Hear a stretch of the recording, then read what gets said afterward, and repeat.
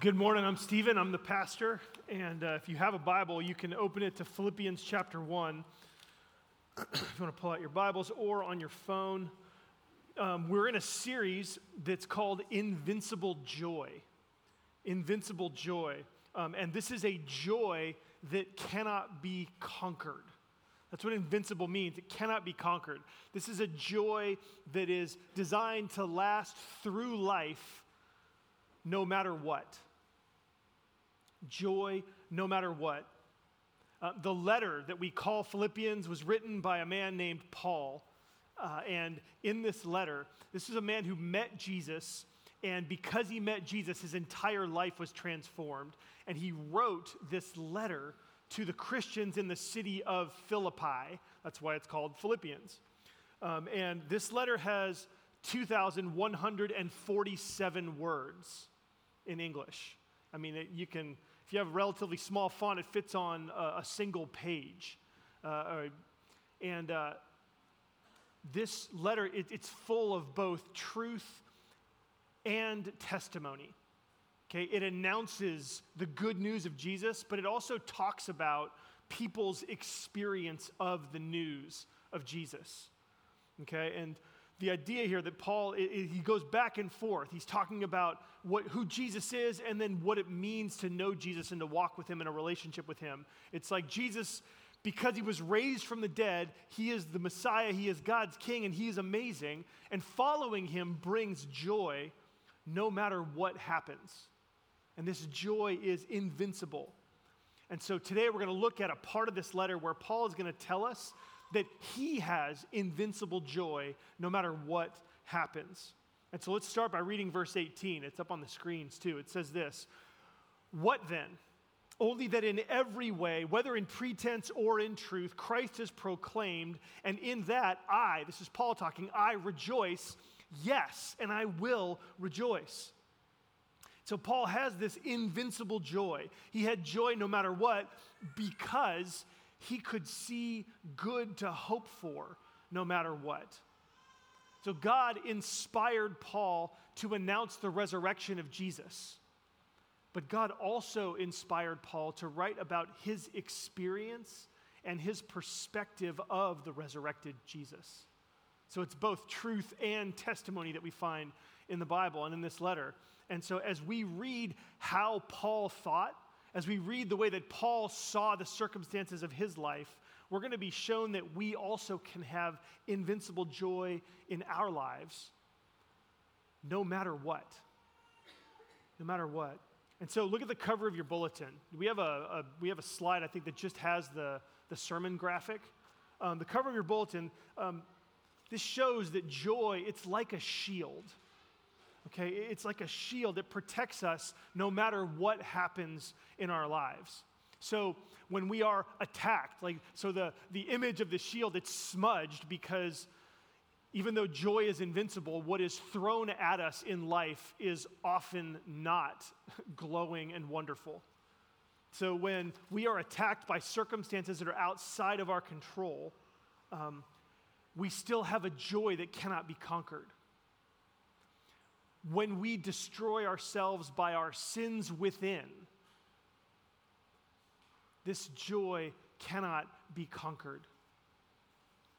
Matthew Elliott has written a book called Faithful Feelings, and he says that the reason that Christian joy is possible in any circumstance is not because it's present however we feel, but because it is based on unchangeable facts.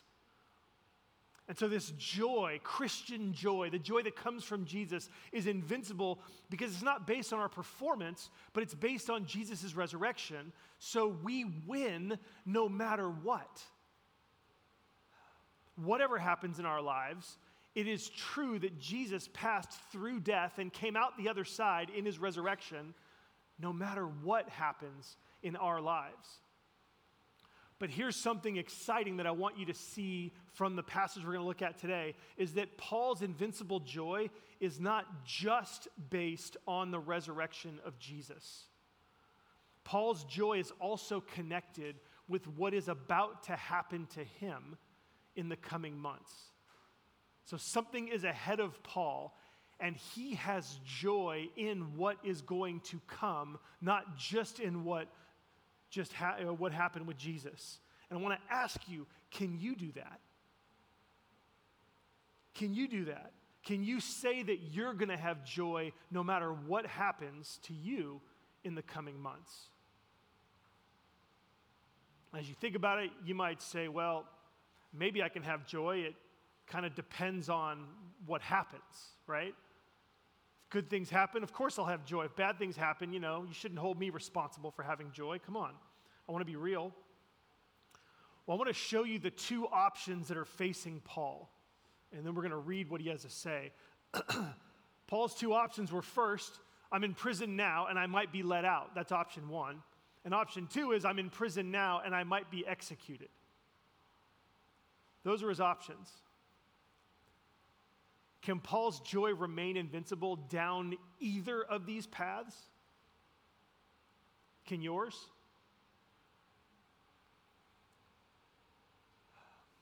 I mean, not all prisons are walls and bars, right? Many of us are trapped today. Are you stuck in a prison of your own making? Addictions, bad habits, character flaws. Man, life is difficult, and sometimes we are the reasons why life is difficult. But maybe you're stuck in a prison of someone else's making. Are you trapped by someone else today? A present conflict or abuse that you're enduring? Past trauma? A lot of us feel like we're trapped. And maybe in the future we might be let out, but maybe in the future we might be overwhelmed and overcome by the prison that we're in, or maybe we'll just never, ever get out. Can you have invincible joy no matter what? Well, Paul could. Again, that end of verse 18, Paul says, yes, and I will rejoice. Yes, and I will rejoice. And I want to say one more thing about joy before we see how Paul looked at what was coming for him. And it's this. Joy happens when the good that you were hoping for comes true. All right? Joy happens when the good that you were hoping for comes true. You're longing for something. You're hoping that something good will happen. When it does happen, that feeling that you have of like, yes, finally, or yes, it came, it happened, right? That's what joy is. So if that's what joy is, here's the key. The key to joy, no matter what happens, is this. You must have something good that you're hoping for, no matter what happens. You can't have joy if you're not hoping for something good. But you have to have something good that you're hoping for, no matter what happens. Let me tease this out a little bit. You have the possibility of joy no matter what when there is something good that you're hoping for no matter what. Okay, so a big reason that we don't have joy, a big reason that a lot of us don't live with joy is because we have such a limited set of things that we're hoping for. If the only thing you're hoping for is that you will win the lottery, you will never have joy. Sorry, the odds are just stacked against you. But so if that's all you're hoping for, you'll never ever have joy. If the only good that we are hoping for is that our circumstances will work out the way we want them to, then we run the risk of never having joy because our circumstances might not ever work out the way we hope they will. So how do we do this? We can say, okay, Paul, you'll rejoice. How do we do this? We're going to read what Paul has to say in Philippians 1:18 through 26, and then we're going to unpack it. These verses are, again, in your bulletin. Paul says this. He says, yes, and I will rejoice, For I know that through your prayers and the help of the Spirit of Jesus Christ, this will turn out for my deliverance, as it is my eager expectation and hope that I will not be at all ashamed, but that with full courage now, as always, Christ will be honored in my body, whether by life or by death. For to me, to live is Christ, and to die is gain. If I am to live in the flesh, that means fruitful labor for me. Yet which I shall choose, I cannot tell. I am hard pressed between the two. My desire is to depart and be with Christ, for that is far better. But to remain in the flesh is more necessary on your account. Convinced of this, I know that I'll remain and continue with you all for your progress and joy in the faith, so that in me you may have ample cause to glory in Christ Jesus because of my coming to you again. So there's so much in these verses. There's so much that we can unpack. There's so much that you can think about and pore over and pray through and really in some ways stretch your mind and your perspective so that you can think the way that Paul thought. What I want to do, though, is I want to focus on the core of this passage. The core of this passage is these two options that were right in front of Paul. These two options that one of them was going to come true for Paul in the coming months. Okay, Paul thought, I face release or execution. I face life or death. These are the options in front of me. But Paul also thought there's something bigger to hope for no matter which of these two things happens. Did you see it when we read it? Did you see it here? There's something bigger to hope for no matter what happens. Let's look again at verses 20 and 21. Paul says, as it is my eager expectation and hope that I will not be at all ashamed, but that with full courage now, as always, here it is, Christ will be honored in my body, whether by life or by death. For to me to live is Christ, and to die is gain. This is why Paul had invincible joy. Because no matter what, Paul knew that he was going to be able to honor Christ in his body. Paul had invincible joy because he knew that no matter what happened to him, no matter what path lay in front of him, no matter what path the circumstances outside of his control, no matter which path he had to walk on, he knew that he would be able to honor Christ in his body. That was the good that Paul was hoping for. And he knew that no matter what happened, he was going to be able to do that, and so he could have joy. He knew that this good was going to come true no matter what the circumstances, no matter what circumstances fell out in his life. Can you hold on to that? Do you understand that? Paul thought, if I live on in the flesh, I'll keep announcing the news of Jesus.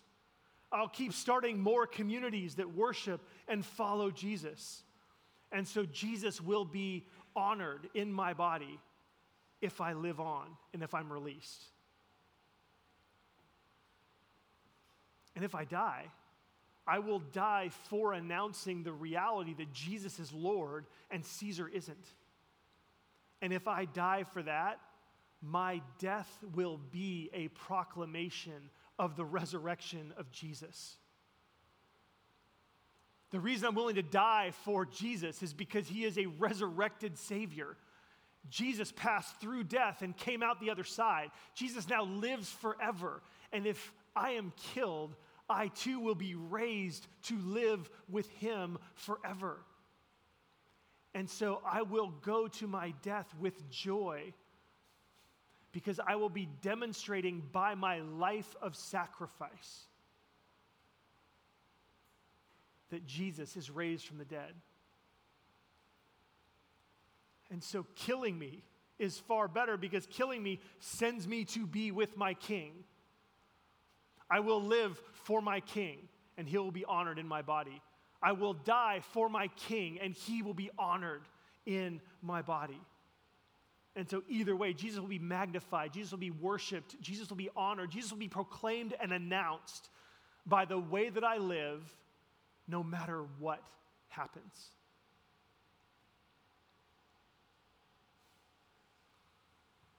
Friends, honoring Jesus is the good that Paul hoped for. And he knew that that would come true no matter what happened to him in the coming months. And that's what gave Paul invincible joy. You can do whatever you want. I'm going to honor Jesus. And when I do that, it brings me joy. And so I love this because God inspired Paul to write this. God wanted us not just to hear the proclamation of Jesus, but God wanted us, He wanted us 2,000 years later to be able to read not just about what Jesus has done, but the kind of renewed mind that it produces in someone who believed with all his heart in the resurrection of Jesus.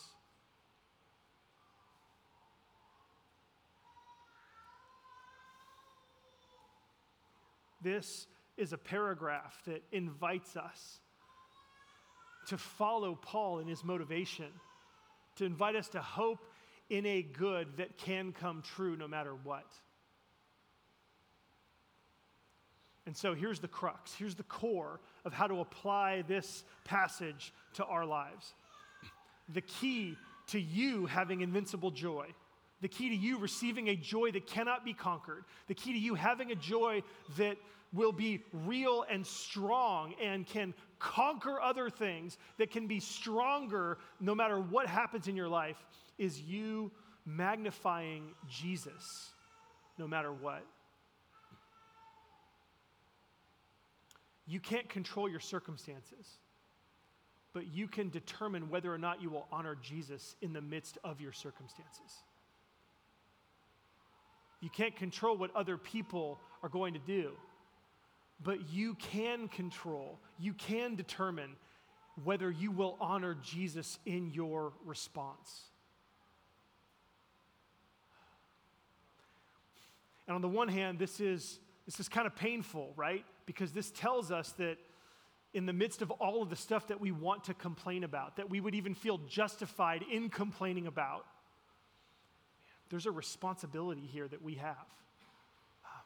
And it's hard to know, like, should we call it a responsibility because a responsibility feels like a drag, and do we really want to take responsibility? And I would say yes, actually. Actually, yes. The more responsibility we take, the more meaningful our life becomes. There's an opportunity here now where there's so much in your life that you don't have control over, but this one thing you do, you have control over your response. And if you commit to honoring Jesus in how you respond to any circumstance that comes at you in life, you can have joy. Have you ever surprised yourself and something awful happens to you and you didn't fly off the handle? And you thought, maybe this is one of those situations where God might actually work good in the midst of this in my life. Like there's that verse, right, that God works all things together for good to those who love him and are called according to his purpose. Have you ever caught yourself going, wait, hold on, that's me right now. I think I'm actually trusting God here. I think I can actually see what he might be doing in this that might bring out good, even though this is an awful situation. Even though somebody has betrayed me, even though I've been hurt by somebody. Wait, God's forgiven me, why can't I forgive them? Have you ever had that experience? And in that moment, Jesus is honored in your body. He's honored in your life. He's honored with your response. And the great thing about Jesus is, he knows how bad we could be. And so if you just do that halfway, If just a little part of you, in the midst of your complaining, you have this growing sense of, wait, I should probably be trusting God, right? Jesus is able to see growth in us even when the growth doesn't come out of us. And so we have a Jesus, we have a Savior who can read our hearts, who can see, and he can actually be honored by the imperfect obedience that we offer to him. The imperfect ways that we honor him, even he is honored by those things. And that's good news for us. That's good news for us. But in that moment, Jesus is pleased. Jesus is delighted that you've responded in the way that he would want you to. You've honored him.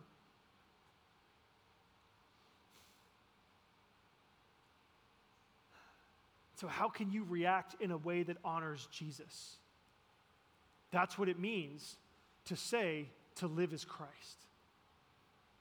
How can you love God and love others no matter what? That's what life looks like for someone who says to live as Christ. So how would Jesus respond? Responding like that is a way to honor Jesus. How might you share Jesus' love for others? Like, this comes to all of us. This isn't just religious speak, but this is for you in how you respond to the people that are around you. The people at home with family, the people at work with your coworkers, your colleagues, people that you work for, people that work for you. How would Jesus respond to them? You can honor Jesus by acting in that way. How could you have the boldness of Jesus? How could you have the courage of Jesus?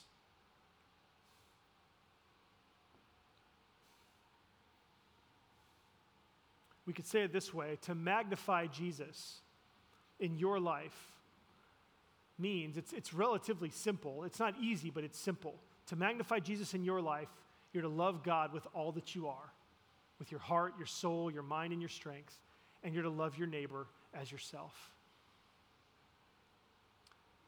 Friends, if this is the good that you're aiming for, then you can have joy no matter what. You can have an invincible joy.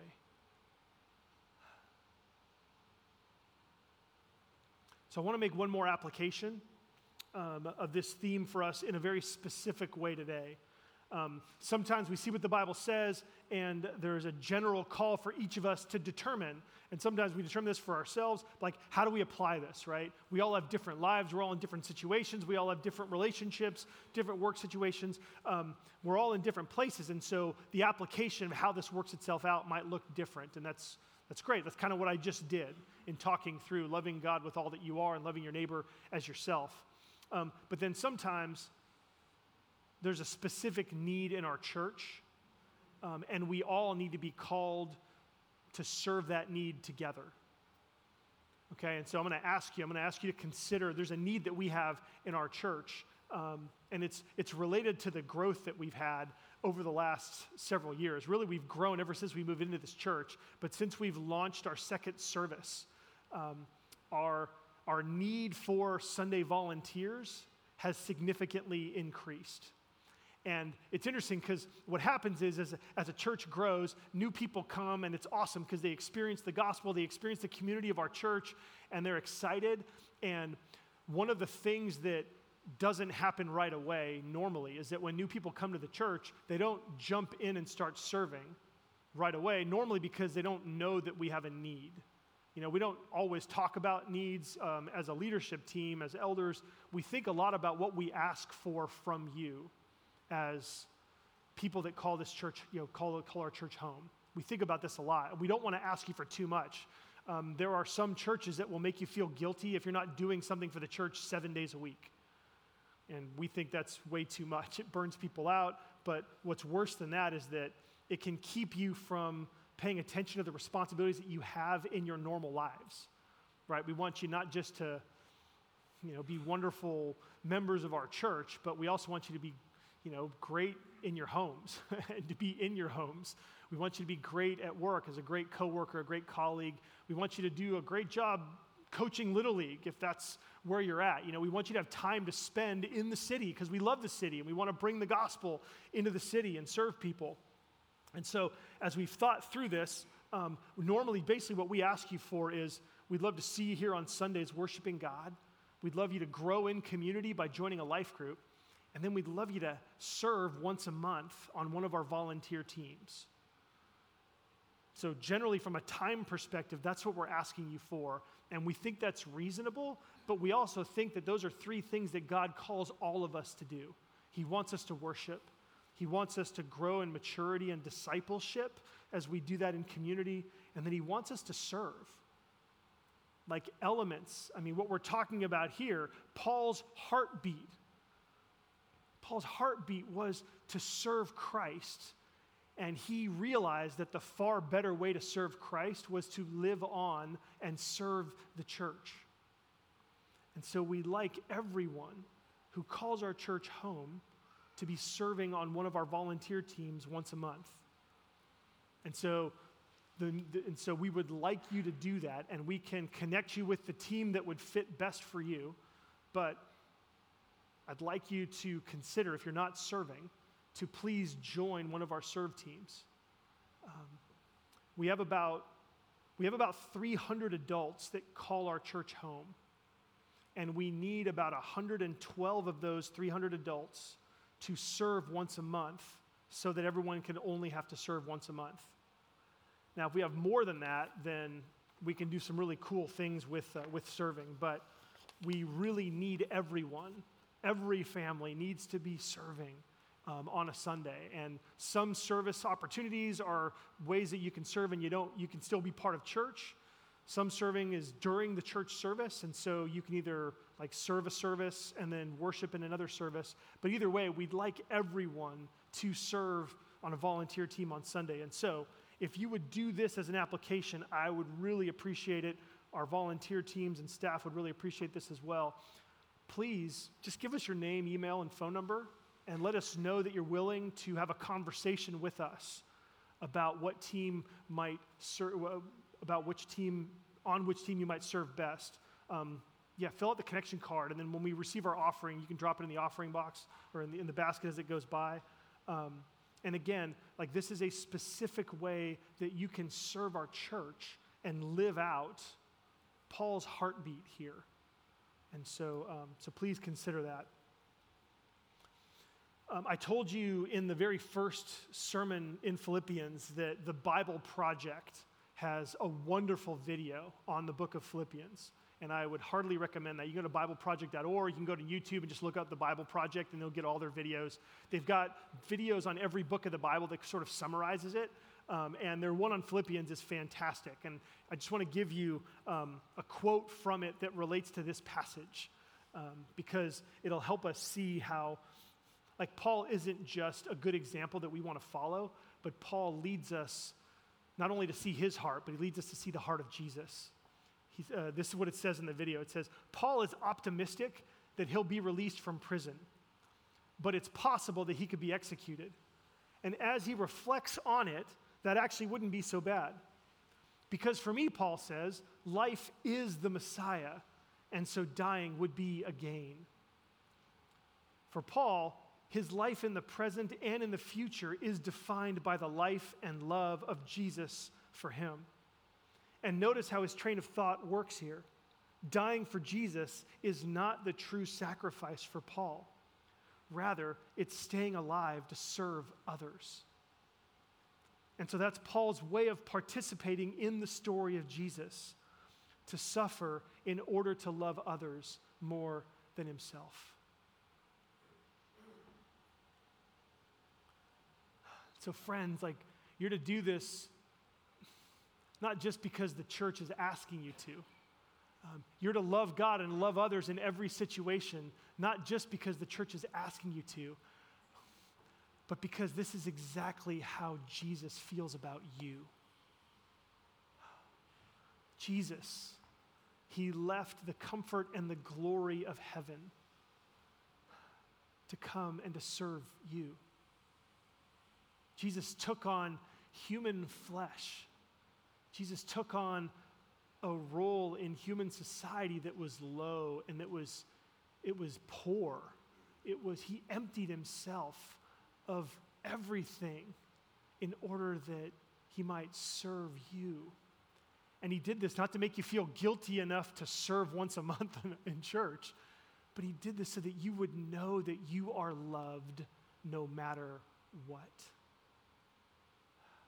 And so let his love fill your heart, and let that love spill over as you serve people in your home, in your work, in your neighborhood, and in the church.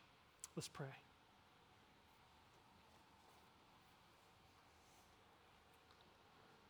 Jesus, we thank you. We thank you so much for the way that you have served us. And it's exciting to see the power of the gospel in the life of Paul. That your love for Paul moved him to think this way about his life. That whether he died or he lived, it was all for you. And that he was willing to even sacrifice what was easy for him, what was convenient for him, what was better for him, in order that he might stay and serve others. Jesus, as you filled Paul with that spirit, fill us with that same spirit. Help all of us to be a part of serving what you're doing here in our church. God, we are so excited about what you're doing here and serving just another way that we can be partners in it, that we can participate in it. And so move our hearts to join you as you serve our church, as you serve us. Let us serve each other. And Jesus, for those who are here and don't know you yet, God, would you touch their hearts and help them to see your sacrificial love, both in your death and resurrection, but also in the spirit of service that they see here in our community. We pray this in your name. Amen. We're going to receive our offering next, and so if you're going to be giving,